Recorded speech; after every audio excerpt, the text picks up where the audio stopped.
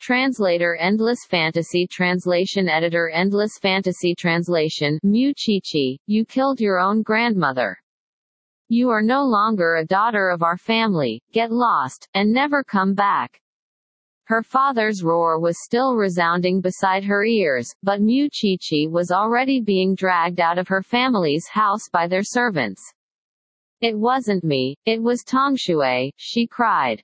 Oh, Chi-Chi, don't cry. Come with me. A middle-aged woman who was dressed plainly stood beyond the gates, pulling her away. Your mother has entrusted you to us. You'll be living with me from now on. The Miu family no longer wanted anything to do with Miu Chi-Chi just because she was naughty, since she was a child. That was why she became the scapegoat for her own twin sister, who was the real culprit of her grandmother's overdosing. Her twin sister Miu Tongshui only had to say, "Dad, sis was the one who gave grandma her medicine."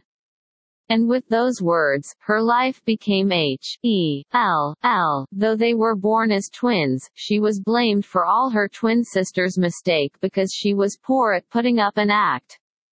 And this time, she was actually being disowned. Even if she did think about leaving, it was not how she would have it. Miu Chi-Chi held herself and burst into tears when they arrived at her aunt's crude house, and her aunt soon followed suit. Why is the Miu family always so ruthless? Dumping such a fine daughter at a wretched aunt like me, how are we going to survive? You're not even 18. And then there is your uncle, who was a gambling addict and alcoholic who sold everything they had in the house. Now that Miu Chi-Chi has joined them, there was no telling whether that SCUM bag would set his eyes upon her and sell her off. Chi-Chi, you should stay at my friend's home, it's in the clinic of a nearby town. I'll talk things through with your uncle. Poor child, you're clearly twins, but why are both of you treated so differently? It was not the first time that Miu Chi-Chi had to take the blame. Every time tears rolled from Miu Tongshui cheeks, the same thing would happen even if they were outside of home.